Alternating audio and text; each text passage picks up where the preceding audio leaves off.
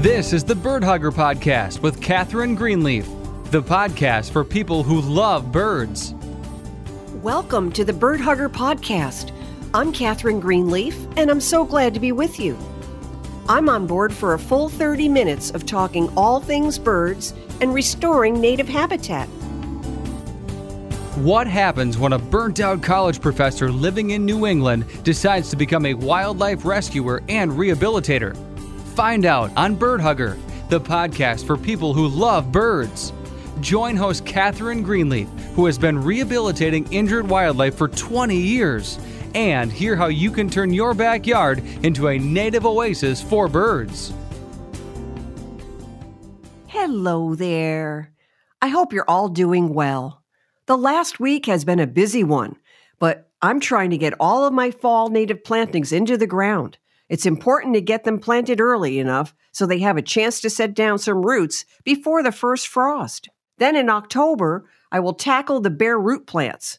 More on that in the weeks to come. I think we've got a great show for you today. Today we'll be talking to aquatic biologist Angela Shambaugh about the growing problem of cyanobacteria in lakes and ponds. This is an issue that directly impacts the health of wild birds.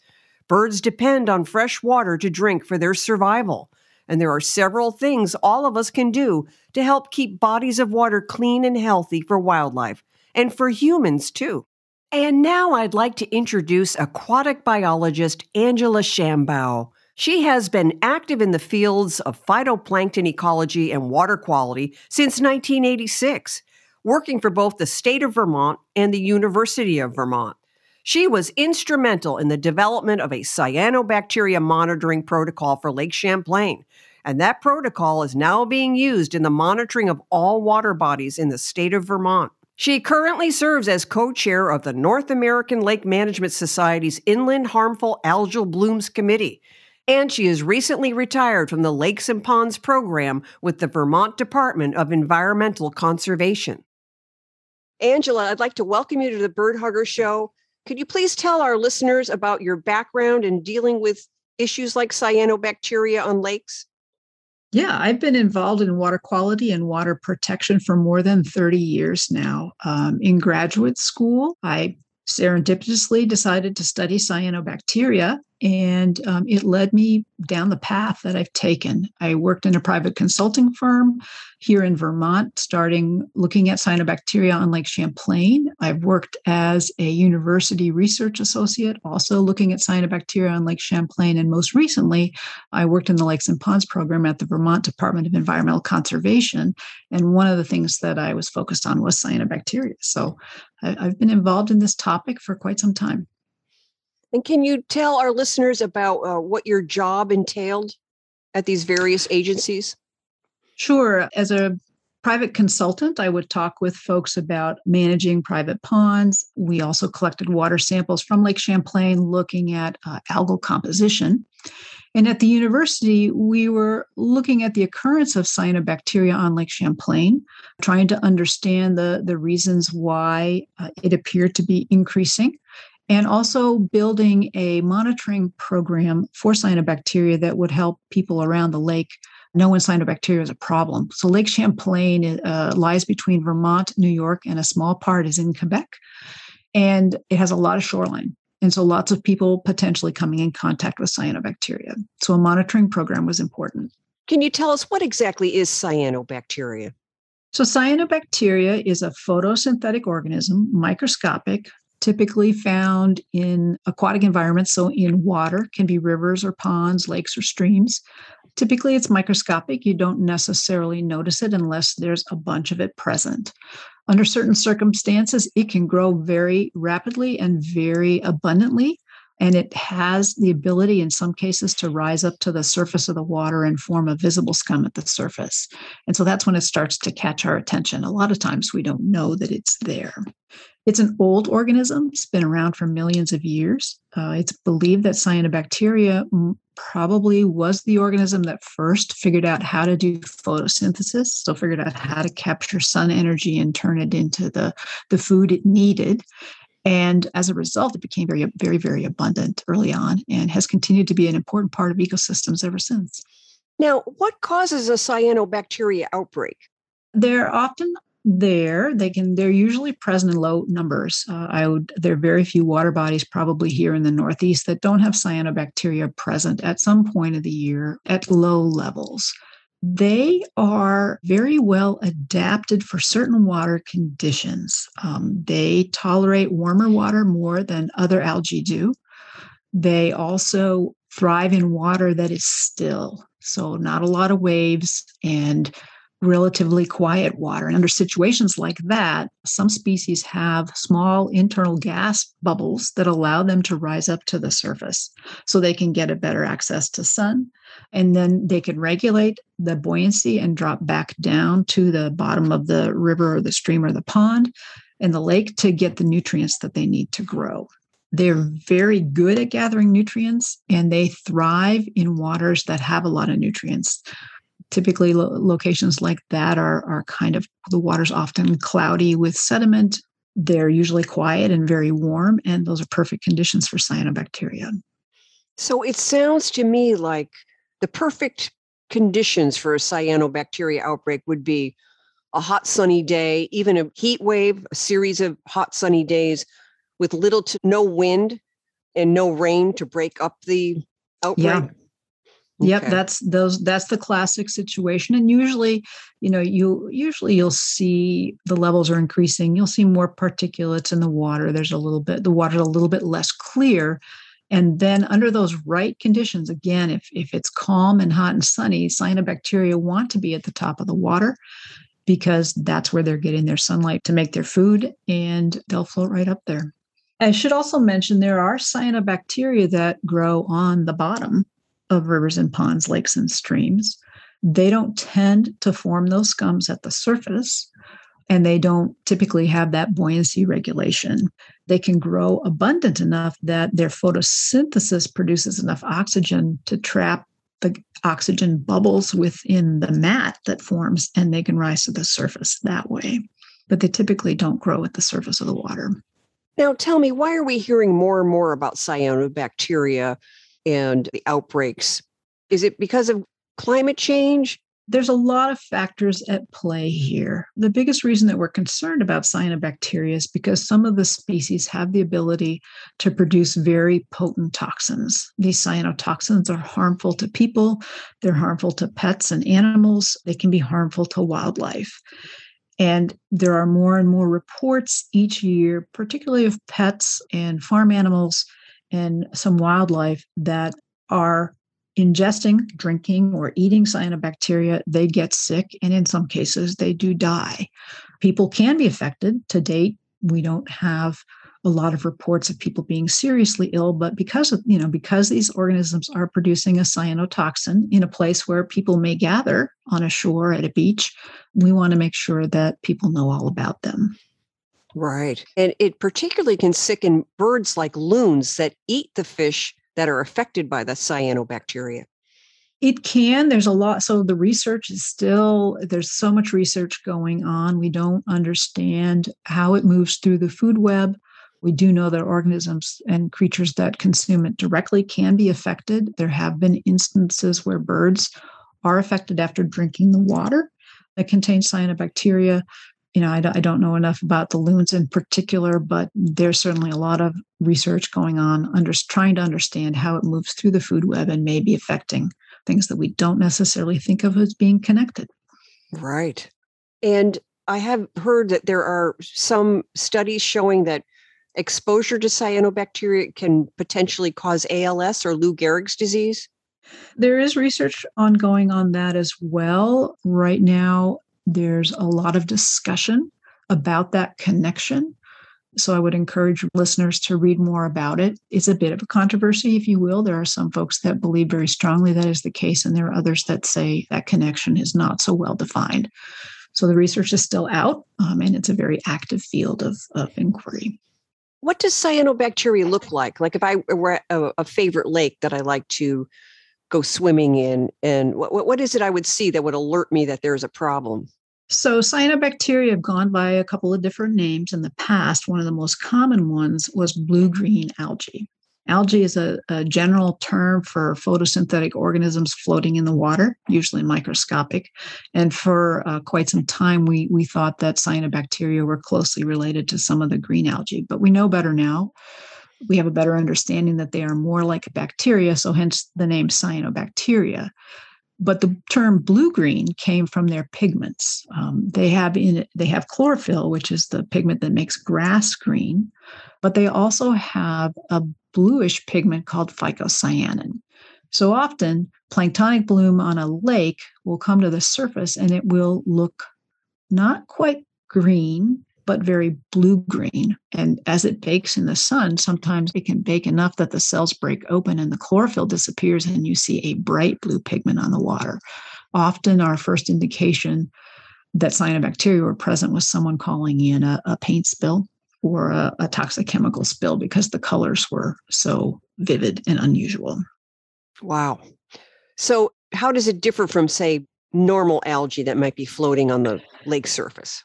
It's one of those things that takes a little practice to identify. I'm going to point you to a guide that's available online right now through the Interstate Technology and Regulatory Council. It's called the Visual Guide to Common Cyanobacteria, and I can send you the link so that you can post that later. It shows lots of pictures of cyanobacteria. Typically, cyanobacteria, when it forms a scum on the water surface, looks a little bit like that spilled paint. It can be a pool of color. It can be ribbons of color, depending on how the wind and the currents are going. It's at the surface. If you take a stick into it and try to lift it out of the water on a stick or a kayak paddle, it'll often coat that stick or kayak paddle. You won't see any hairs. You won't see any clumps, usually. It really does kind of look like paint or oily color on the water. The benthic mats of cyanobacteria that can form will be chunks. Again, often you'll see that typical blue-green color. As you start to look more closely, that color becomes more obvious sometimes. But they'll form mats. And again, you can lift them out of the water with a stick, but they break apart very easily. They don't hang down with long filaments. They don't look like hair. They really do look a lot like paint on the water. Sort of like a bluish green. Yeah, it's a bluish green. There are lots of different species, so depending on where you are and which time in the summer, you may also see some cyanobacteria that can be red. They have a different pigment called phycoerythrin that causes them to be red. Some blooms can be tan, and some can be kind of an olive brown as well. But basically, you're kind of looking for the structure. Green algae is typically going to be hairy. If you lift it out of the water on the stick, it's going to drape over the stick, or you're going to see those hairs in the material. Whereas a cyanobacteria will look more like little tiny dots and act more like paint. Now, tell me, what is the level of exposure or danger-wise? If I were in a kayak and I did not kayak into the bloom, would I still be at risk of becoming ill? Like so many things, it depends on your own personal sensitivity.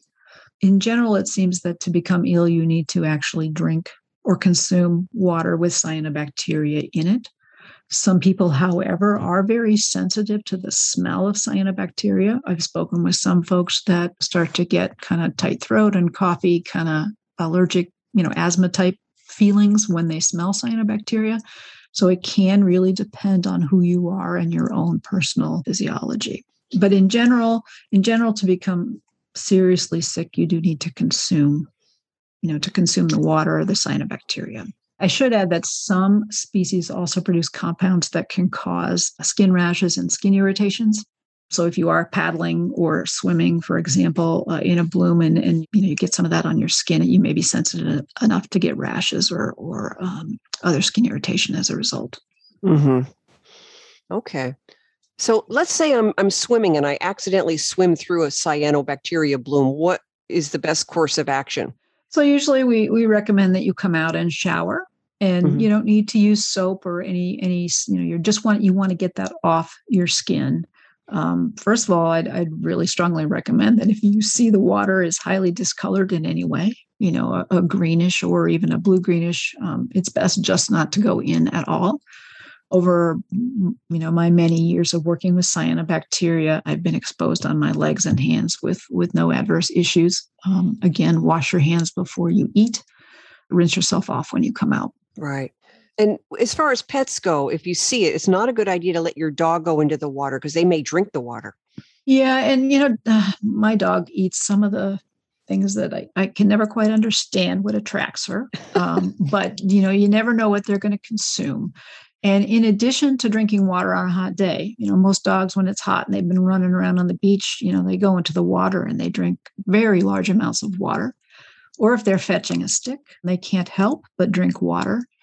If they've gone swimming and they come out, they tend to lick their fur, and fur can act like a big sieve as well. So if there's cyanobacteria on their fur and then they start licking their fur, they get the cells inside their stomach, and the stomach acid is strong enough to break open the cell and release any potential toxins. So ideally, you don't want your dog in water, again, that looks scummy, or if your local, municipality has posted a cyanobacteria watch, you want to make sure you look at the water carefully before you let your dog in. Right. The other thing to think about is that they also eat things washed up on the shoreline. So some of the dog deaths that have been associated with these bottom-dwelling cyanobacteria have come about when those pieces that broke loose washed up on the shoreline and dried out, and the dogs played with them and ate them.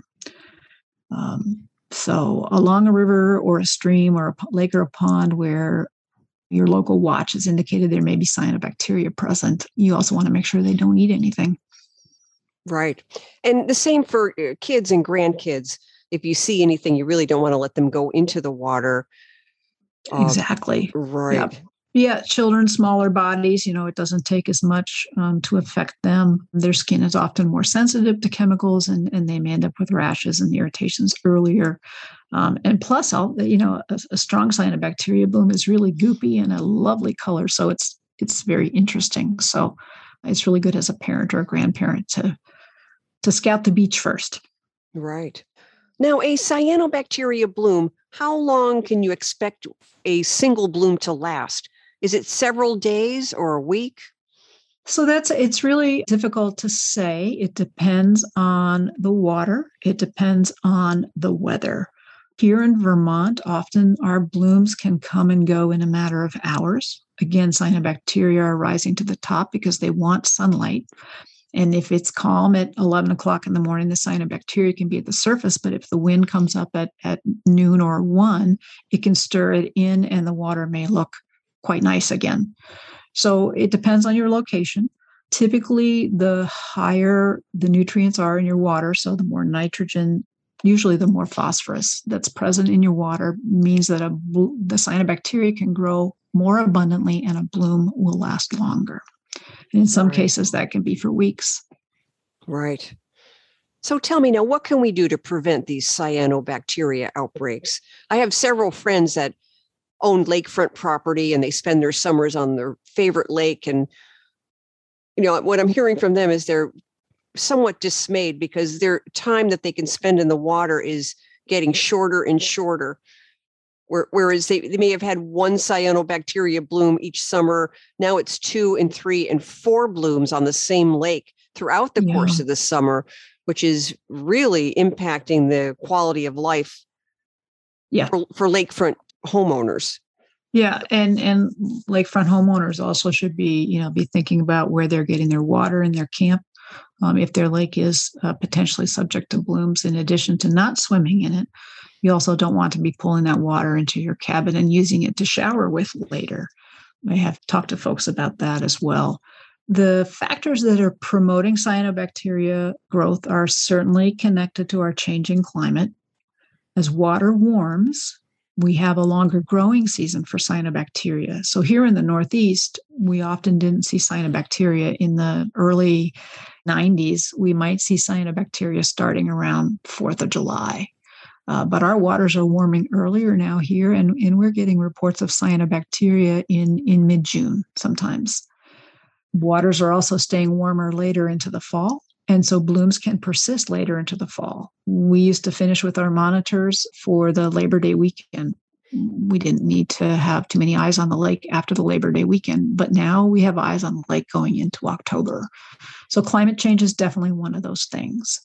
The other thing is nutrients. A nutrient like phosphorus is present in all sorts of different places. It's present in the sediment that's washing off of the land. It's present in the lawn fertilizers that we're using, in the compost we're putting on our garden, in the stormwater that flows out of our, down our streets and down into the sewers and out into the rivers. So one of the things that we really push to control cyanobacteria, particularly in lakes and ponds, is working to keep the nutrient sources under control. The less nutrients, the less phosphorus that's available for cyanobacteria, the less they can grow. You can only grow as much as you have that available source. An example that I saw a graduate student use many years ago now was thinking about making a cake. If you're going to make your cake, you need a certain number of eggs, a certain amount of milk, a certain amount of flour. If you've only got 2 eggs and your recipe calls for 4, you can only make a half cake. So you can only grow as many cyanobacteria as nutrients are available. The less we feed them, the less they can grow. Now, I understand that a malfunctioning septic system can also contribute to the formation of cyanobacteria. Again, a septic system is a way of managing the nutrients that are coming out of your house. And so if your septic system is not working properly, and typically that means that water's passing through it quickly without being able to be treated by the bacteria in the tank, then those nutrients are reaching the lake or the river or stream, and they will feed cyanobacteria. So septic system maintenance around a lake or a pond or a river is really important, not just for cyanobacteria, because it can also encourage nuisance aquatic plant growth and things like that, but it is definitely an important thing to think about. Now, in my research for preparing for this interview, I actually learned that a seasonal home, like a cottage or home on a lake, has a higher proportion of malfunctioning septic systems because a septic system needs a consistent temperature inside the tank all year round. And if it's not used for half the year, it's like a lot of lakefront homeowners arrive on Memorial Day weekend and they leave Labor Day weekend and everything is shut down for the winter. When they come back, chances are pretty good that they may end up developing septic problems that can lead to effluvium and rolling down the lawn into the lake. Yeah, maintaining septic systems and making sure they're functioning is a task that you should be paying attention to all the time, between tree roots getting into your leach field, folks driving across your leach field instead of avoiding it. Things like that are all connected. So understanding how your septic system works, knowing how old your septic system is, and understanding where the leach field is relative to your lake or pond and relative to groundwater can all be very important. And if you do buy an older, say, a cottage on a lake, and it has a cesspool, doesn't even have a septic system, it would be very wise to have an up-to-date modern septic system installed. Yeah, putting in a new septic system is not an inexpensive proposition, but it's one of the best things that you can do to protect your lake, because there are a lot of things that go into your septic system that you don't even think about in addition just to nutrients, right? All your soaps, all your cleaning supplies, all of these things are going into your septic system and they eventually make it out to your lake. So the best system you have in place does the best job of cleaning things up, does the best job for protecting your lake. Right. Now, I also wanted to ask you about fireworks. A lot of people like to aim their fireworks toward the water at night. And I know fireworks some of them have a lot of phosphorus in them. Most of the colors in fireworks are due to specific kinds of metals like copper and things like that. That gives the firework its particular color. Just like any other pollutant, it's best not to do that because all of that stuff does end up in the lake. The paper wrappings are there, the gunpowder that lit the fuse, the wooden stems and things that your fireworks are on. Really, it's best not to do that. Right. And another big issue, I believe, is impervious surfaces.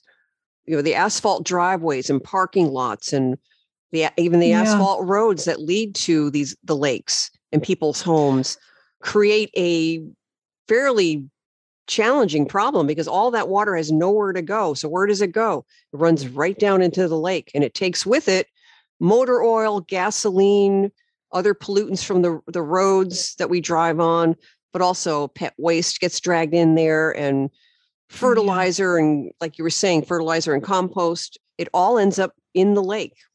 Yeah. And impervious surface means basically that water can't pass through it, that water must flow over the top of it in order to reach soil where it can penetrate. So impervious surface isn't just asphalt and cement. It can be your driveway to your camp that you've been that someone's been driving on for 30 years. That ground can get so packed down that water can't seep in. One of the best ways to clean water before it reaches a river or a pond or a lake is to allow water to seep in to the soil, because the soil acts like a big sponge, like a big strainer. The bacteria and organisms, microorganisms that live in the soil can make a pretty good stab at eating up some of the things that we would prefer not to make it into a lake or a pond or a river. So having a place for your stormwater to run off that hard-packed dirt or your paved driveway, sit for a while and settle into the ground before it makes it to your lake is one of the best ways that we can say for now to scrub the water to keep it clean. There are a lot of resources online. Vermont has a program called LakeWise. Maine has a program called Lake Smart. And there are others around the country that help you look at your property on a lakeshore and think about the places where there might be opportunities for improvement. So I'd encourage you to take a look at some of those sources. Right. I understand now that they make non-impervious paving stones. Yeah. For driveways. Yep. It's funny. My grandparents were European and their driveways in the Netherlands and in Germany were always pavers that were open in the middle so that water and things could soak through. Sometimes they can be a problem in a place where you get a lot of snow. So you'll want to investigate the kind of permeable paver or permeable concrete that you want to use. Make sure you understand how it works and what's best for your climate. And I imagine rain gardens and rain barrels hooked up to your gutters can help prevent the runoff. Yeah, rain gardens are great because, again, the whole point there is to slow it, slow the water down to let it seep in. And then the plants will use some of the nutrients that have been collected there, the sediments caught in your rain garden, and will continue to provide nutrients for it as well. Rain barrels slow things down as well, but with some of these gully washes that we've had recently, my rain barrel overflows. So that may not be the only solution. If you have a rain barrel, you might want to make sure you know where the secondary flow is going to go to during some of these heavy rainfalls. Right. But all of that stuff that slows the water down and allows it to seep into the ground rather than running into the nearest stream is great.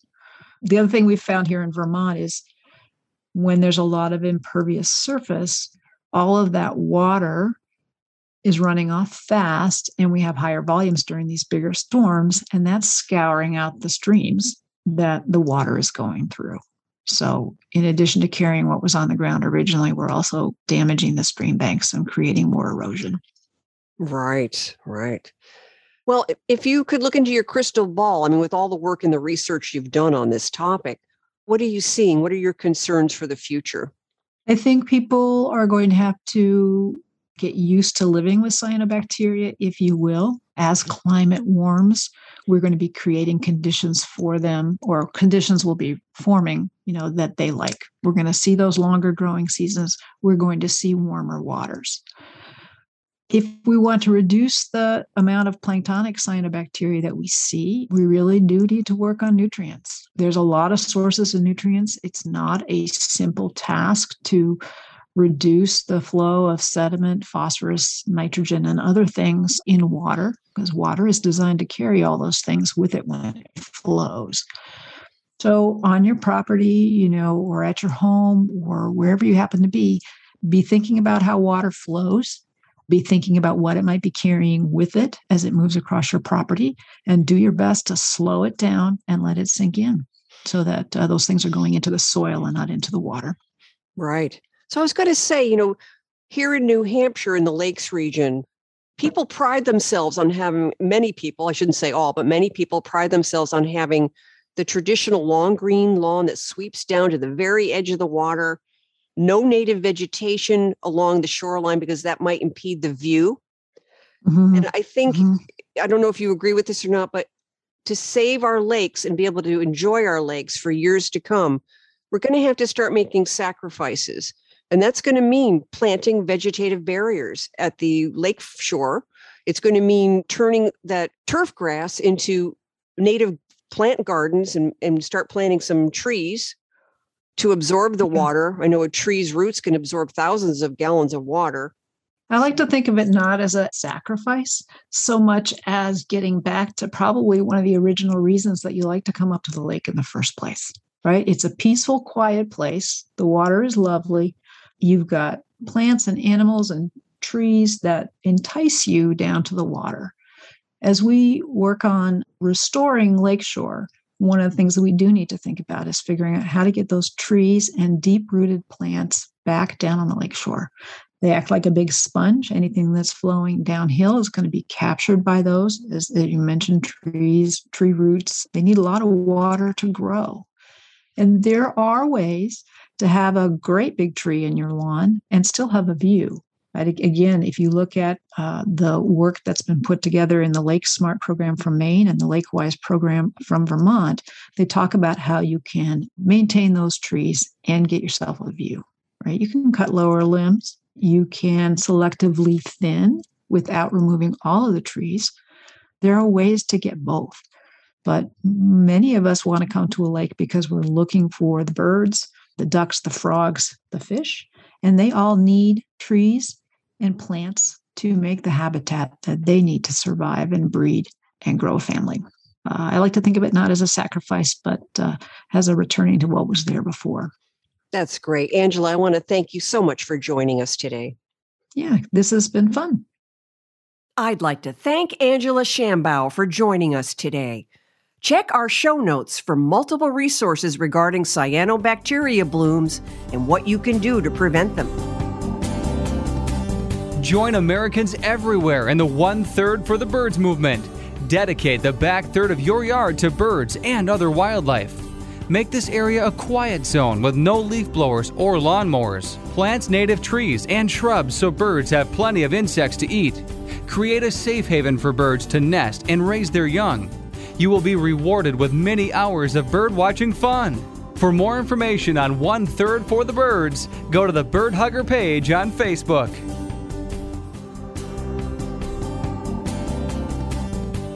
And that's it for today's episode, everybody. Thanks so much for joining us. We really appreciate it. Have a great week and enjoy the birds. Bye for now.